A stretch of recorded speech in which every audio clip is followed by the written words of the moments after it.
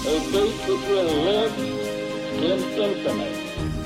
We hold these truths to be self-evident. That all men are created equal. War has at all times called for the fortitude of women. I regard myself as a soldier, though a soldier of peace. The Eagle has landed.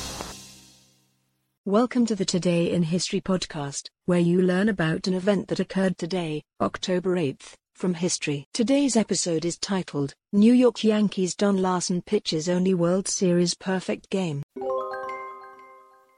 On October 8, 1956, Don Larsen of the New York Yankees throws the only perfect game in World Series history. And quote, I was so happy. I felt like crying, and quote, he tells reporters after New York's 2-0 win in Game 5 over the Brooklyn Dodgers. The Yankees go on to win the World Series in 7 games. By 1956, Larsen had pitched for 3 teams in 4 seasons, the low point being his 3-21 one-loss record with the lowly Baltimore Orioles in 1954. Although he settled down in New York, he was a combined 20-7 in 1955 and 1956. Larsen did not pitch well in Game 2 of the 1956 series.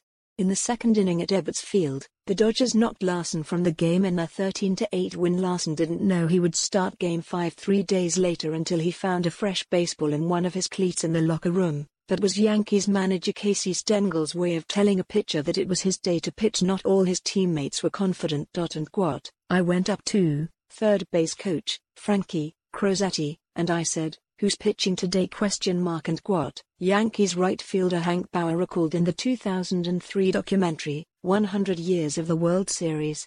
And quote, he said Larsen. I said, oh, God.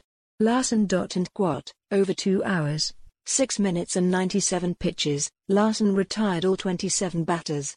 On a 1-2 pitch, he struck out Dale Mitchell to end the game, and catcher Yogi Berra raced toward Larsen, jumping into his arms. The scene was captured in an iconic image. Larsen's perfect game was the only postseason no-hitter until 2010, when Roy Halladay of the Philadelphia Phillies no-hit the Cincinnati Reds in Game 1 of the National League Division Series. Larsen pitched 14 seasons in the big leagues, finishing his career in 1967 with an 81-91 record.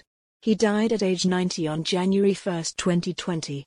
Read more, World Series broadcast on TV for first time. Today's historic event is provided by History.com. You can find a link to the article in the show notes. Help support the podcast by rating us on your favorite podcatcher, or support it on Patreon by visiting patreon.com/autopod. Thanks, and tune in tomorrow for an all-new episode of Today in History.